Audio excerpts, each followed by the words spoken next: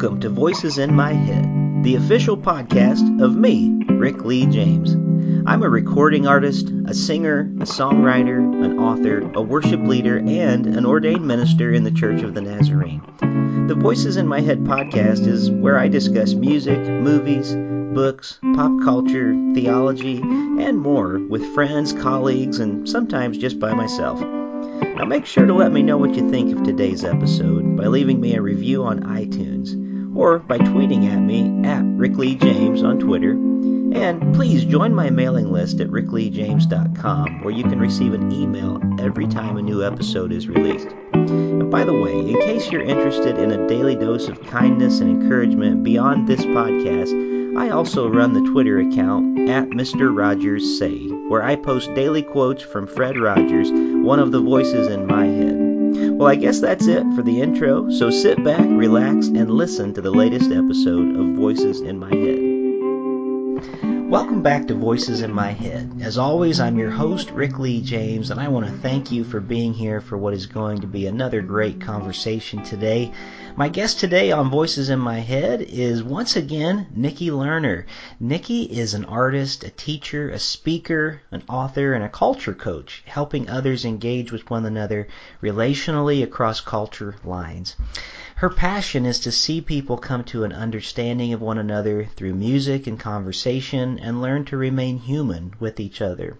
Her new book, Worship Together in Your Church as in Heaven, co-written with Josh Davis, is a practical and foundational resource for pastors and worship leaders of all kinds. It addresses an urgent need in the church today. As our communities become increasingly diverse, how can we offer worship that is authentic and engaging for all of God's people, including longtime church members? Nikki Lerner, welcome back to Voices in My Head. Hey, Rick. So glad to be here, as always, and a big hello to your awesome listeners. Well, it's always a pleasure to have you. I think this is the third time that we've had a conversation on this show, and the last time we saw each other, we were just catching up briefly beforehand off of the microphone, and I had an arm surgery, and we were at Cedarville actually, you were there because it was Travis Cottrell, I think, who was at the conference that time, if memory serves.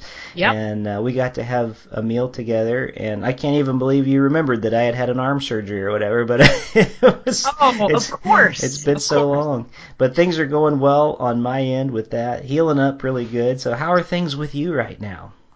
Oh, things are full, yeah. Rick. They are full. God is good. He is providing, and every day, it's funny, I was telling a friend of mine, every day he is showing me ways that I can trust what he has put inside of me. And that's a part of my spiritual journey, my spiritual health right now that I'm really enjoying. Wow. Yeah. Well, you know, it's interesting right now because we were talking just beforehand that things are going good for many of us in many ways, but due to COVID-19, things that we normally do, it seems like there are 3 extra steps to do them all the time right now. Yes. And I know you have been very busy with a lot of different things going on right now, partially because of really who you are and your voice in the multicultural worship community and the ministry that you have going on.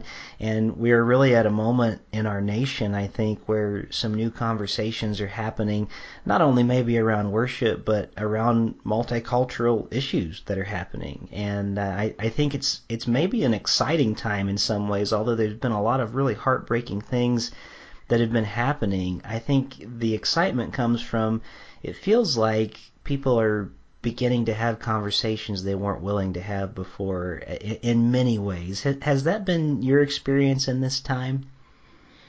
Yeah, it definitely is. You know, I think as you were talking, one of the things that I was thinking about is I think what we've been experiencing is like this Ecclesiastes 3 type of moment, you know, where the writer says, you know, there's a time for everything. Right? Mm-hmm. And, you know, the writer of Ecclesiastes says things like, you know, there's a time to kill and a time to heal. There's a time to tear down and a time to build up. There's a time to cry and a time to laugh. And what I love about that scripture is that it talks about the and of life, how grief, sorrow, joy, and celebration tend to all exist in the same space. More times than not, probably more times than we give it credit for. And so that's how I've been, that is the framework I've been seeing this through, because even in my work as a culture coach, I mean, I'm a professional. This is what I do. I have had to sit in my own grief, because of what is going on in the country, as well as celebrate what is going on in the country, because I don't know about you, Rick, but I've never seen so many demonstrations that have been culturally diverse, that have been long and intense and clear, and I think that is actually really good. So we've all of us had to sit in the grief as well as participate in the celebration and the joy as well. I think you're exactly right. It feels like a different moment than we've had before, and I know I personally have had more conversations with people that maybe for the first time. I've had I've been having an awakening over the last few years personally over a lot of things that have to do with multicultural relationships and things. But it's been interesting that I've had some conversations with people who weren't even aware or willing before to have conversations about ways that we can help, and ways that the church should be involved in the way that it hasn't before. Before we get too far into it, you were just talking about all these ways that all these things work together, that we're living in all these moments at one time, whether it be great grief or great joy and things like that. And I was just struck yesterday. I was leading worship at my church, and I don't know how it's going at your church right now, but it seems like everybody's doing things a little bit differently. We have a parking lot service where we broadcast over an AM radio for our first service on Sunday morning, and people just show up in their cars, where they can be very socially distanced. And then we do have an indoor service, but it's also very distanced. Everybody wears masks, when they come in, and we're in Ohio, and so it's been a state mandate now where you can't gather without masks. Everybody has to go in places. So it's different. And yesterday we were singing the song that I know you're familiar with, probably everybody listening is too, 10,000 Reasons, Bless the Lord. And it struck me yesterday just exactly what you were saying right now, because we just passed this very difficult milestone due to COVID where, over 150,000 deaths. And I was thinking, isn't it interesting? We're talking in terms of thousands. We're talking about 10,000 reasons to bless the Lord and praise the Lord. We're talking about 150,000 families in grief, right now, that wouldn't have been in grief due to this, because this is a brand new, virus that's coming through. We didn't even have it before January. Families didn't expect that. And we're in that tension right now of these moments of things that we're grieving. I mean, we're grieving things like George Floyd's death. We're grieving things like all these deaths. And we're in the church trying to say almost, but praise God anyway in these moments. How do we get through without finding ways to bless the Lord? And so anyway, all that was to say, I think what you're saying is correct. We're finding ourselves in all these different places at one time, for sure. Tell us a little bit, Nikki, before I end up talking over you the whole time, because you're the one we want to hear from today. You also have a great podcast, and you've been having some really good conversations on that show, and the show is called Culture Coach, and listeners can watch it on YouTube and different places. I wonder if you could talk a little bit about the work that you're doing through that podcast and some of those good conversations that you're having right now. Yeah, absolutely. So in my work, we've been talking about coaching for years when it comes to trying to navigate cross-culturally. And I think I was talking to a colleague of mine, and we were saying, as people, we have coaches for everything, right? Like we've got wealth coaches or finance coaches. We've got fitness coaches. We've got business coaches. Hopefully we've got ministry leadership coaches. We go to people who know more than us daily, all the time, as well we should. And there's something about when it comes to navigating the waters of cross-cultural conversation that we think, that when we came into the world through our mother's womb, that, we were handed a manual as soon as we showed up, and that's not the case. But I think most of us have been living life like that's the case. Like we just should know, right? And that's probably part of the frustration, Rick, is like people are like, we should just know because it's just human, but it's not. And so, we started to even dream about, what would it be like if everybody knew that they had a culture coach? What if everybody knew that they had somebody from a different culture group of people that was totally not like them, that they could call and ask questions and learn about the world through a different set of eyes or perspective? Man, wouldn't that be awesome?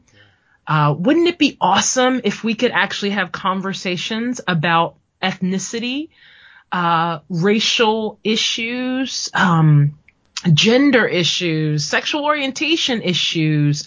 Wouldn't it be awesome if we could just talk about those things, putting our foot in our mouth, and having a response that was loving and gracious? That is what the Culture Coach podcast is about.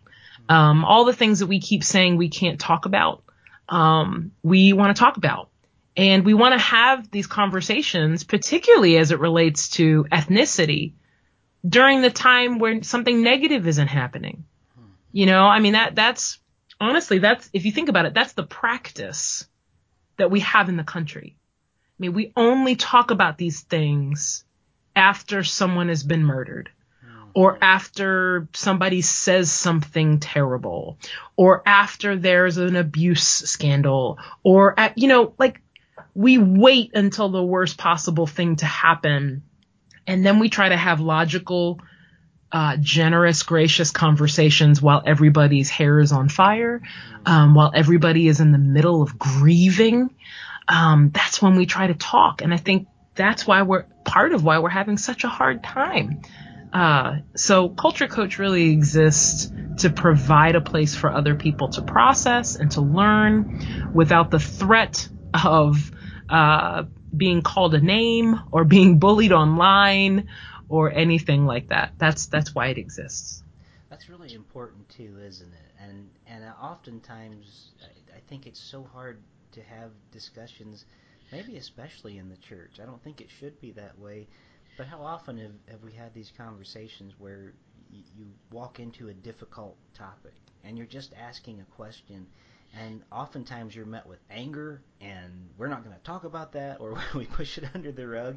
And oftentimes people are just honestly asking because they want to know more. I love the idea of us having a place to have these difficult conversations. If you can't have it in the church, where can you have them?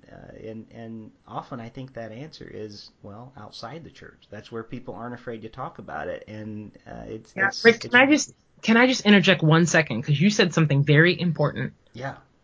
Some of the work that I've been doing, I would say in the last 2 months, I've probably facilitated more listening groups have all year or the last 2 years, with different organizations, different churches, that sort of thing. And the reality is what we are hearing, particularly from people in the nation that are in their 20s or 30 under. They're telling people that where they are feeling like they are able to work out their salvation with fear and trembling is outside of the church. They feel way more comfortable at a protest than they do at a worship service. And we as Jesus followers and as the local institutionalized church, we cannot hide from this. Yeah. I mean, we love these articles about, why are we losing young people to the church? And it's because the music is bad, or, it's because this and that. It's not that. Yeah. This is what it is. We're losing people because there are people in the church that cannot see how their faith connects to the reality of the things in the world. And when it comes to issues around culture and ethnicity, we have decided as the American church that there are some things that we will not speak about. And not only will we not speak about, but we want to silence people. It's actually one of the greatest hindrances to, and there are many, but one of the greatest hindrances to multicultural ministry, particularly when a church or an organization has been historically white American. It's because usually what'll happen is non-white American people that end up in churches that are primarily run by white American people, that they're usually told, don't bring that in here because we preach the Bible. We don't preach a social gospel. And if there's anybody listening, I just ask that you'd hear my heart on that what you're basically telling people is to not bring a part of who they are into the presence of Jesus and their community. And so I guarantee you that if you tell them they can't bring this piece, that there are other pieces they will refuse to bring you because it's not safe. So how are you supposed to deal with someone who's having a spiritual issue or someone who's contemplating whether to start their journey with Christ when you're telling them you can only bring pieces of who you are here? Don't bring that here. And so this is a very real issue that Jesus followers are finding more solace in their workplaces, at protests, in learning groups than they are in the supposed safety of their own home local churches. Thank you for pointing that out because, I think of that old hymn, I Surrender All. When there's an altar call, we come and surrender all to Jesus. And you're raising a very, very important question of, how do we surrender all when we aren't allowed to bring our all, to Jesus? How do we surrender all these things to the Lordship of Jesus when the church has said, you can't bring that part of you in here and don't talk about this? And thank you for sharing that because I think that's a powerful thing that we need to spend some time thinking about and talking about. And sometimes I think, especially in white churches, speaking as one who is a part of a predominantly white church, that I feel like, are we ever going to be able to break out of this, at times? It's so much easier at times, I think, for us to feel shame about something than to do the hard work of actually bringing change about. And, and maybe that speaks to our place of privilege that, it's easier for us to just go, I feel bad about that, moving on, than it is to actually create a community and even a worshiping community that has found ways to tear down walls and invite people to bring all of themselves in to Jesus. So what I'd love to ask you, if you don't mind, you just said that you've been setting up a lot of these, I think you called them listening groups, of what you've been doing. Would you mind just giving us an example of maybe how these go? Like, you don't have to give us maybe exact conversations or anything because we wouldn't want, to reveal anything that should be private or talked about. But give us a scenario of how these take place and how you set these up. Maybe what kinds of things that you are hearing in some of these conversations and in these listening groups. Sure. So usually when I go out and coach or teach or am working with an organization, I teach from a set of 6 core competencies. One of those competencies is called I Hear You. And it is a forum that I facilitate that where people can share stories of race, stories of hurt or joy when it comes to their ethnic identity in the world. That includes white Americans, by the way. And so what I've been doing, unfortunately, some of this has been highly reactive. Because as you said, there are many of us who do this work that are trying to say, let's talk about this all the time, everybody, so that we don't have to do what we're doing now, which is playing catch up. Right. And being reactive. So recently, I would say in the last 4 months, I've been doing listening groups that have been reactive, where a mostly white American organization, business, or faith community has said, we need to make sure we're hearing from minority communities in our church, to hear how they are, to hear what they're experiencing, and to really figure out what is their experience like in our organization or in our church. And so that's what I've been doing. And so that really is the question. How this goes is the leaders, several leaders are in the room. They are not permitted to speak unless they have a question, or they can make a statement that is affirmative. And I give them those questions and statements. Okay. Usually there's only 3 that are appropriate. Because what we don't want to hear in a listening meeting is somebody says something that offends a leader, and then the leader goes after that person verbally. That's not a listening group. So I equip leaders with tools on what to do, particularly if they feel offended, or if someone says something that makes them feel offended. Like, you have to give people tools around that. The few that I have led have been around the experience of being Black American as well as African in churches, because those are 2 very different cultures, just for your listeners to know. They like lump people in together, like everybody who you see as Black has the same experience, and that's not true. Sure. So that, and then also able to connect with a younger group of people, which was diverse. And usually what I'll hear from particularly any minority in a church is that they feel underrepresented, or if they serve in a ministry, that they feel like the only one, and that is a large burden to bear.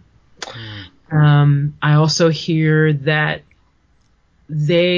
people generally do not feel like their cultural expression of worship is okay. And then lastly, pretty consistent thing I hear is microaggressions that happen on the body level, particularly of a church or of an organization. Those things are pretty consistent no matter what organization I work with.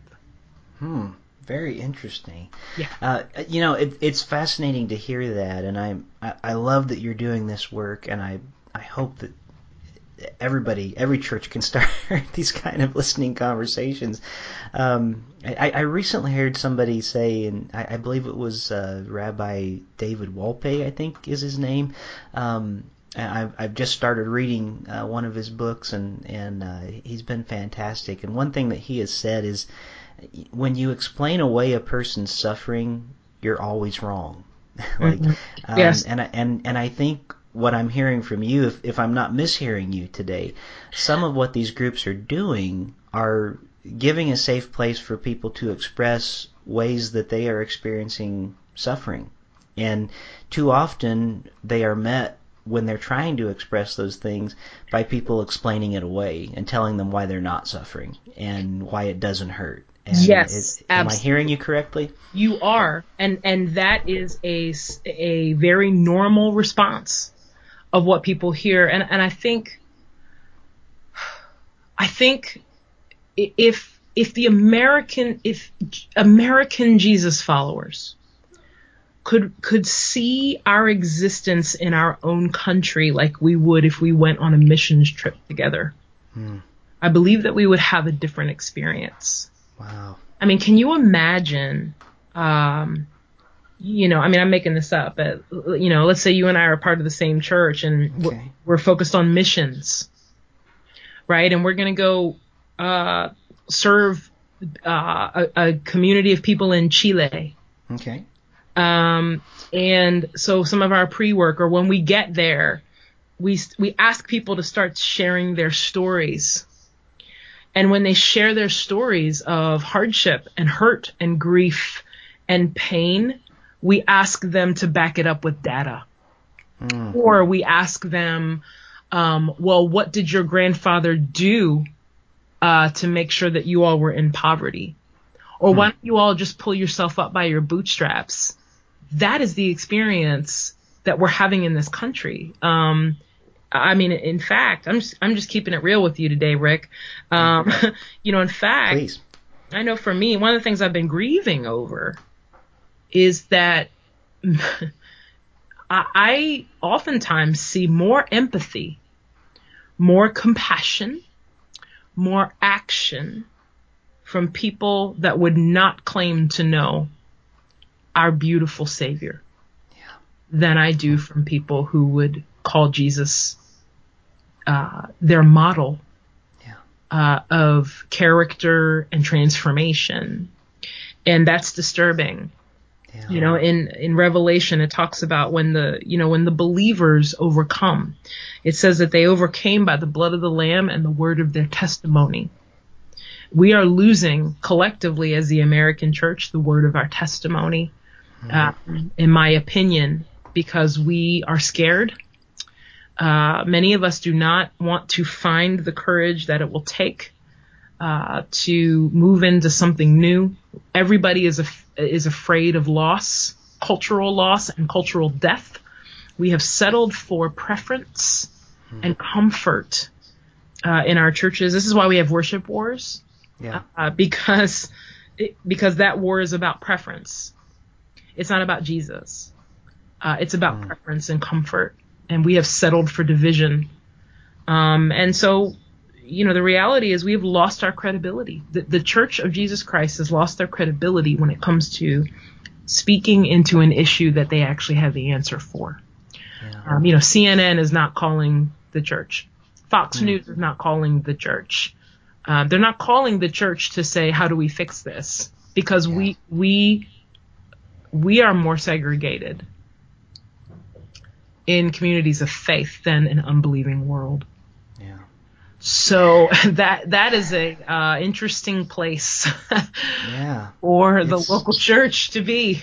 I hear you, and you know what, you're right. And in this nation, I mean, we're just sadly at that point, and we have to confess that. I mean, we are not a people with a voice that anybody cares to hear about. It's not even there's and not that I think the church ever should necessarily strive to be relevant, because I don't think that's the point of our calling and our discipleship. Our calling is to be faithful disciples of Jesus, but I think at many times right now we are just completely irrelevant to the conversation in every way, because we have been more discipled, at least in this country, I think, by CNN and by Fox News than we have by Jesus, in spite of what we might say in our churches, unfortunately. And that's a hard truth, and yet if we don't, I think, confess that in some ways, we can't heal from it, move on from it, and it's a sad fact. I feel it too. It hurts to say that, and to think like, well, just that the world is looking at us and thinking they're just so silly. They're not saying, look how they love each other. They're saying, look at how mean they are, and how they don't care, and how they're explaining away our pain and our suffering and what we're doing. And in many ways, it feels almost like maybe Job's friends who sit with him for a while, but then they start explaining, well, Job, you must have done something wrong in order to have this suffering. Think about this. There are so many pictures of this very thing. But I read somewhere somebody made shared the insight that so many of us, we never see ourselves as the oppressors in Scripture. We always see ourselves as the oppressed. Yeah. And that's part of the problem. I mean, it makes me think about the time, when Jesus healed the man who was blind, right? It doesn't say that the Pharisees showed up and asked the man if he was okay. Like, they showed up, were angry that Jesus had even healed this man in the first place. And they were like, hey, so who sinned? This man or his family? They're looking for data. They're looking for details. And I mean, I try to explain it like this because a lot of people just, they don't always understand when we're talking about culture that so many cultures, non-white cultures in America, this is a generalization, by the way, warning, sweeping generalization, Sure. that many non-white cultures in America are highly collective. A lot of white Americans are more individualistic because they've been able to be. So, when something happens specifically to a people group here in the country, we feel it. I didn't know George Floyd. I didn't know him at all. No connection whatsoever. Sure. However, when I see what happened with him, I feel it as a brown person in America, although I still see myself very much as an individual. Right. So, but I still feel like it's like an aftershock. Yeah. Right. Of what happened. And it's hard for people who are more individualistic to understand that. So, for instance, and like I said, I'm keeping it real with you today, brother. Please. So if you think about this for a minute, think about many of the mass shootings that have happened in America. Name me 5 non-white people who have been mass shooters.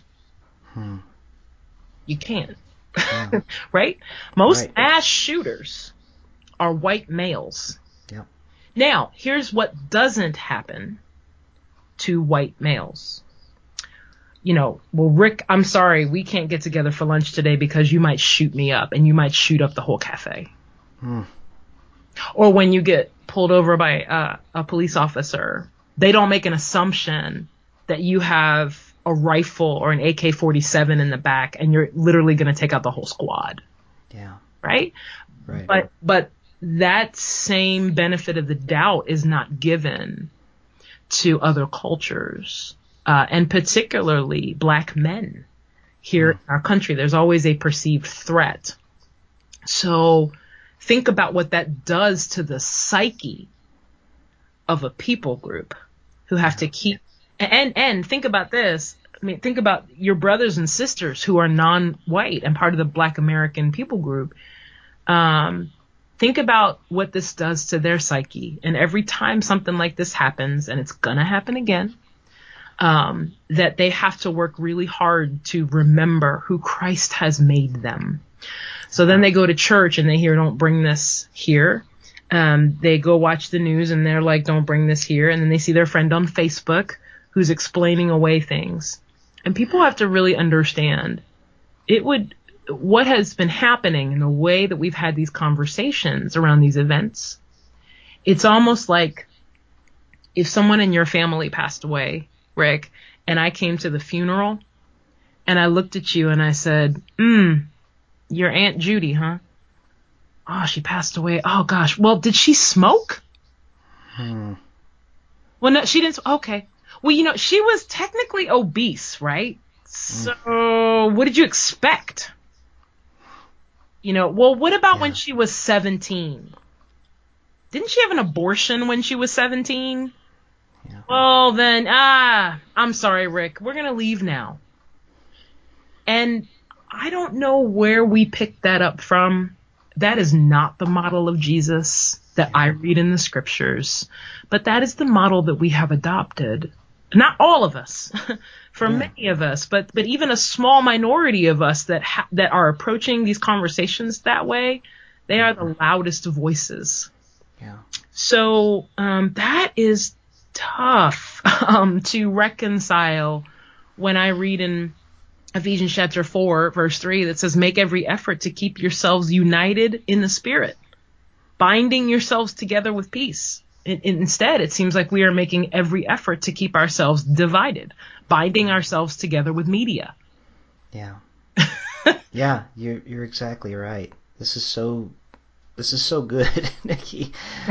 We need to hear it. We need to hear it. And but hopefully you hear my heart on it. Yeah. No, I think this is, it's the hard truths that we need to hear. And again, we can't heal from it and do better and sort of tear down these walls that need to be torn down if we don't acknowledge what's going on. And I think you're exactly right. And I was just thinking, somebody said the other day, only in America would we have TikTok banned before we have assault rifles banned.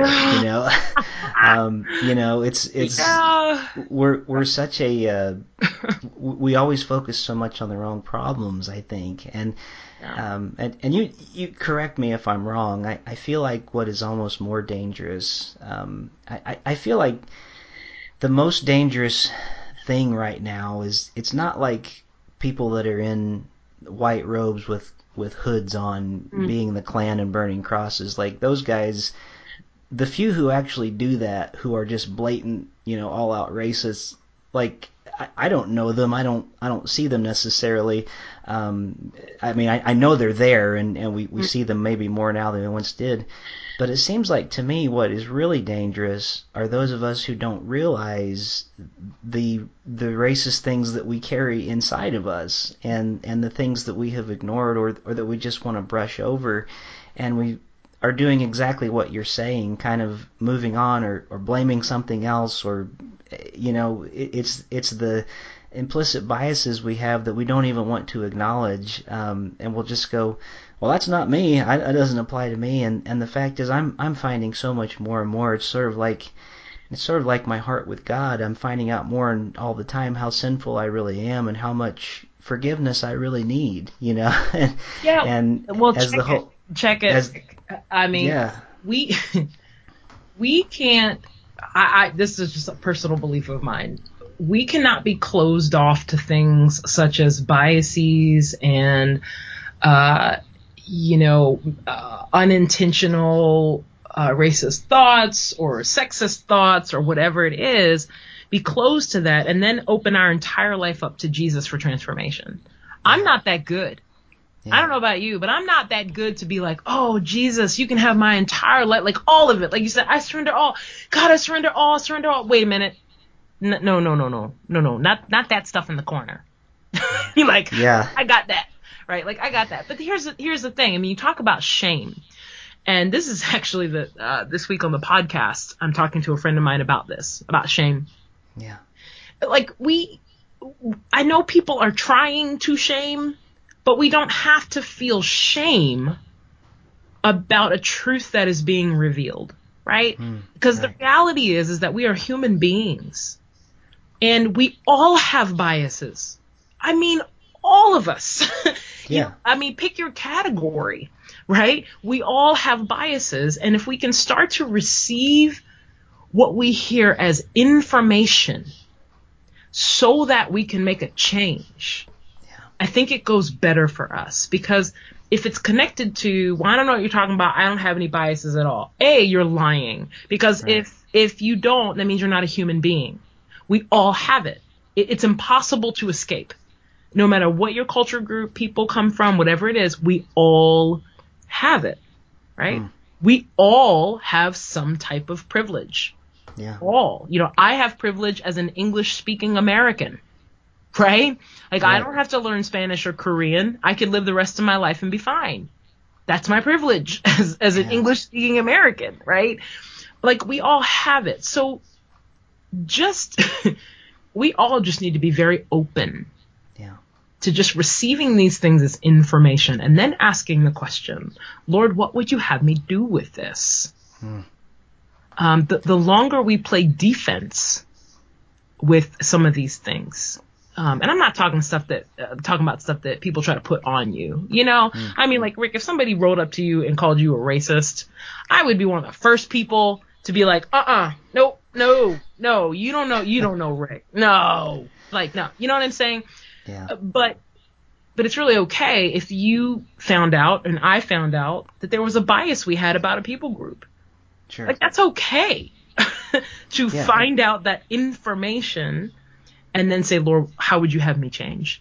Right. And I think what you're talking about too, we've maybe for too long misunderstood the word repentance too, to steer it around to a faith part of our conversation, because we've often thought, well, that's just me being sorry. So we say a quick confession, well, I'm sorry, Lord, I'm ashamed of my sin.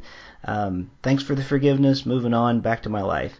And what the real meaning of that word repentance is, it really means to turn around and to completely go another direction, to follow Jesus in a new way, to live life in a new way. When your eyes are opened and you see that what you've been doing is wrong, it's about this change of direction and a change of life. And it's so much easier to just say the prayer. It's a whole lot harder to actually be transformed and make this change in your life. And I think a lot of what we need in this moment is maybe to recapture some of that meaning of that word repentance that has been so lost. That we can find new ways when it is revealed to us, things that we have done that are hurting others. It's not right if we know about it now and then we continue down that path. That's what we would call sin. That's right. To continue doing things that would harm other people just because it's easier for us. And I think we're seeing that right now. Yesterday, just in my devotions before church, and I shared it with the people who were helping us lead music yesterday, I was thinking about the amount of servanthood that Paul has in Romans when he talks about, if I could be lost so that my Jewish brothers and sisters of my family could be found in Christ. Basically he's saying I would be lost if it meant they could be found. And I thought what an amazing testament to a person's discipleship, Yes. to the Jesus lordship in their life, that he went from this person who literally was persecuting the way, yes, to a person that I would give up my very salvation if it meant to bring others into it. And I thought right now we're just at a place where even just loving our brothers and sisters enough just to do a simple thing like wearing a mask, well, that's too much. Something like that. You're impinging on my rights and I won't have it. That tells me there's a disconnect in our discipleship, and what it means to follow Jesus. We're not getting it somewhere along the way. Yeah, and also, some of us in the country are fighting for our right to wear a mask, and some of us in the country are fighting for our right just to stay alive while we take a walk in the park. Yeah. So at some level, we probably understand one another more than ever if we would just look at it for what it is. But also, the idea that, brothers and sisters who are part of the Black American population in particular, but I will also say just people of color, because you can't always tell where someone is from. There is a real problem, and there always has been, most of us just trying to exist. And I think what people need to understand also is that nobody is asking, for people not to be arrested, or if there's a crime being done, like, that's just existing in the world, right? Mm-hmm. Sure. But please, if someone has been subdued, and I'm not a police officer, let me just make that clear, but I come from a law enforcement family. Mm-hmm. But if someone is subdued and you have them and they're ready to be off to jail, can we just not kill them? That's literally, like, we're talking about a lot of stuff right now. That is the core of the conversation. Can we just be sure that people make it to jail? I mean, does that seem like a request that is not good enough? I mean, I think that's the thing. It's not about people's protests are usually not about hating law enforcement or hating officers or, like I said, I come from a family of law enforcement. Sure. I love people. I love people who are officers. Like, it's not about that. It's about the system of having one type of person from a people group shoot up a church full of people and be taken out to eat before he goes to jail. And then people that come from another people group having knees on their neck. Yeah. Wow. I know it's a lot. It's a lot. It really is. We're gonna It can make be it though, man. We're overwhelming. gonna make it. We are. Nikki, I am so grateful for you and your voice to the church right now, and I think you're in a place that God has set you up because we're needing to hear more from people like you, and you have such a really powerful and gracious way of speaking about some of these really, really difficult topics. And I just want to say how much I have appreciated you, not just in this moment, but over the years. You've just been such a Christ-like example in so many ways to me and so many of us. We've barely scratched the surface of a lot of different subjects. We haven't really even talked about your book that much, but I want to let our listeners know that I'm putting a link on the podcast page to your book, Worship Together in Your Church as in Heaven, because I want people to be able to check that out and those resources.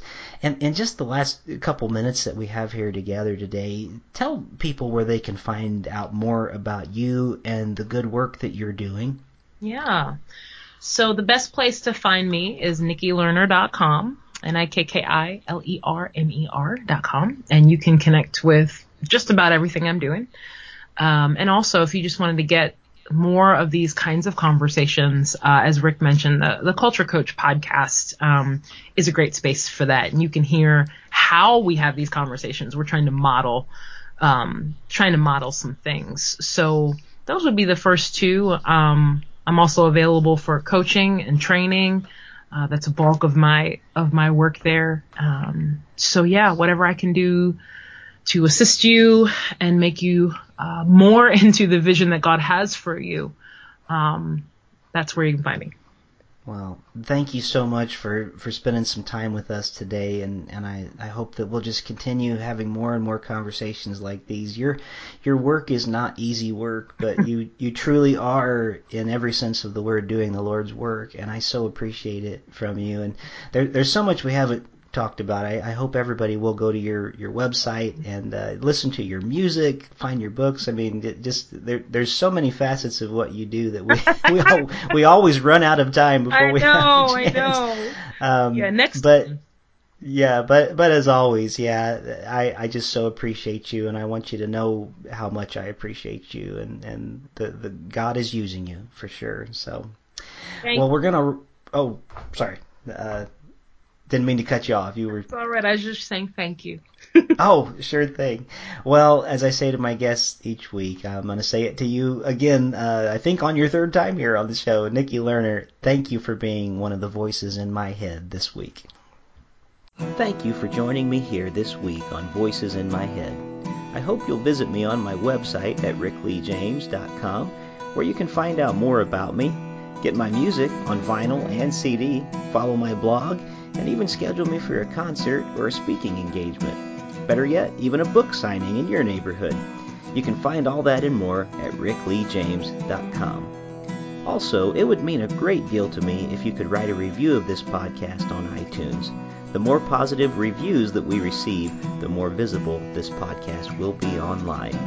And now for the benediction. May the God of hope fill you with all joy and peace in believing, so that by the power of the Holy Spirit you may abound in hope. God bless you, and thank you for listening to Voices in My Head.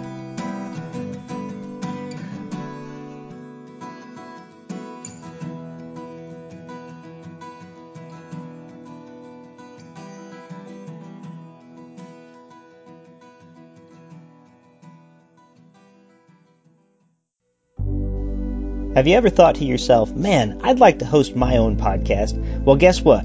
you can go to podbean.com/voices and get everything you need to create, manage, and promote your podcast. I use Podbean every week for Voices in My Head. There's easy uploading and publishing tools, stunning templates, custom domains, social and promotional tools, an embeddable podcast player, monetization tools, and more. It is your all-in-one podcasting solution. With Podbean, you can create professional podcasts in minutes without any programming knowledge. Best of all, everything is mobile ready right from the start. So go to podbean.com/voices. And when you sign up, use the code VOICES and you'll get a sizable discount. Podbean, for your home podcasting. Thank you for listening to Voices in My Head.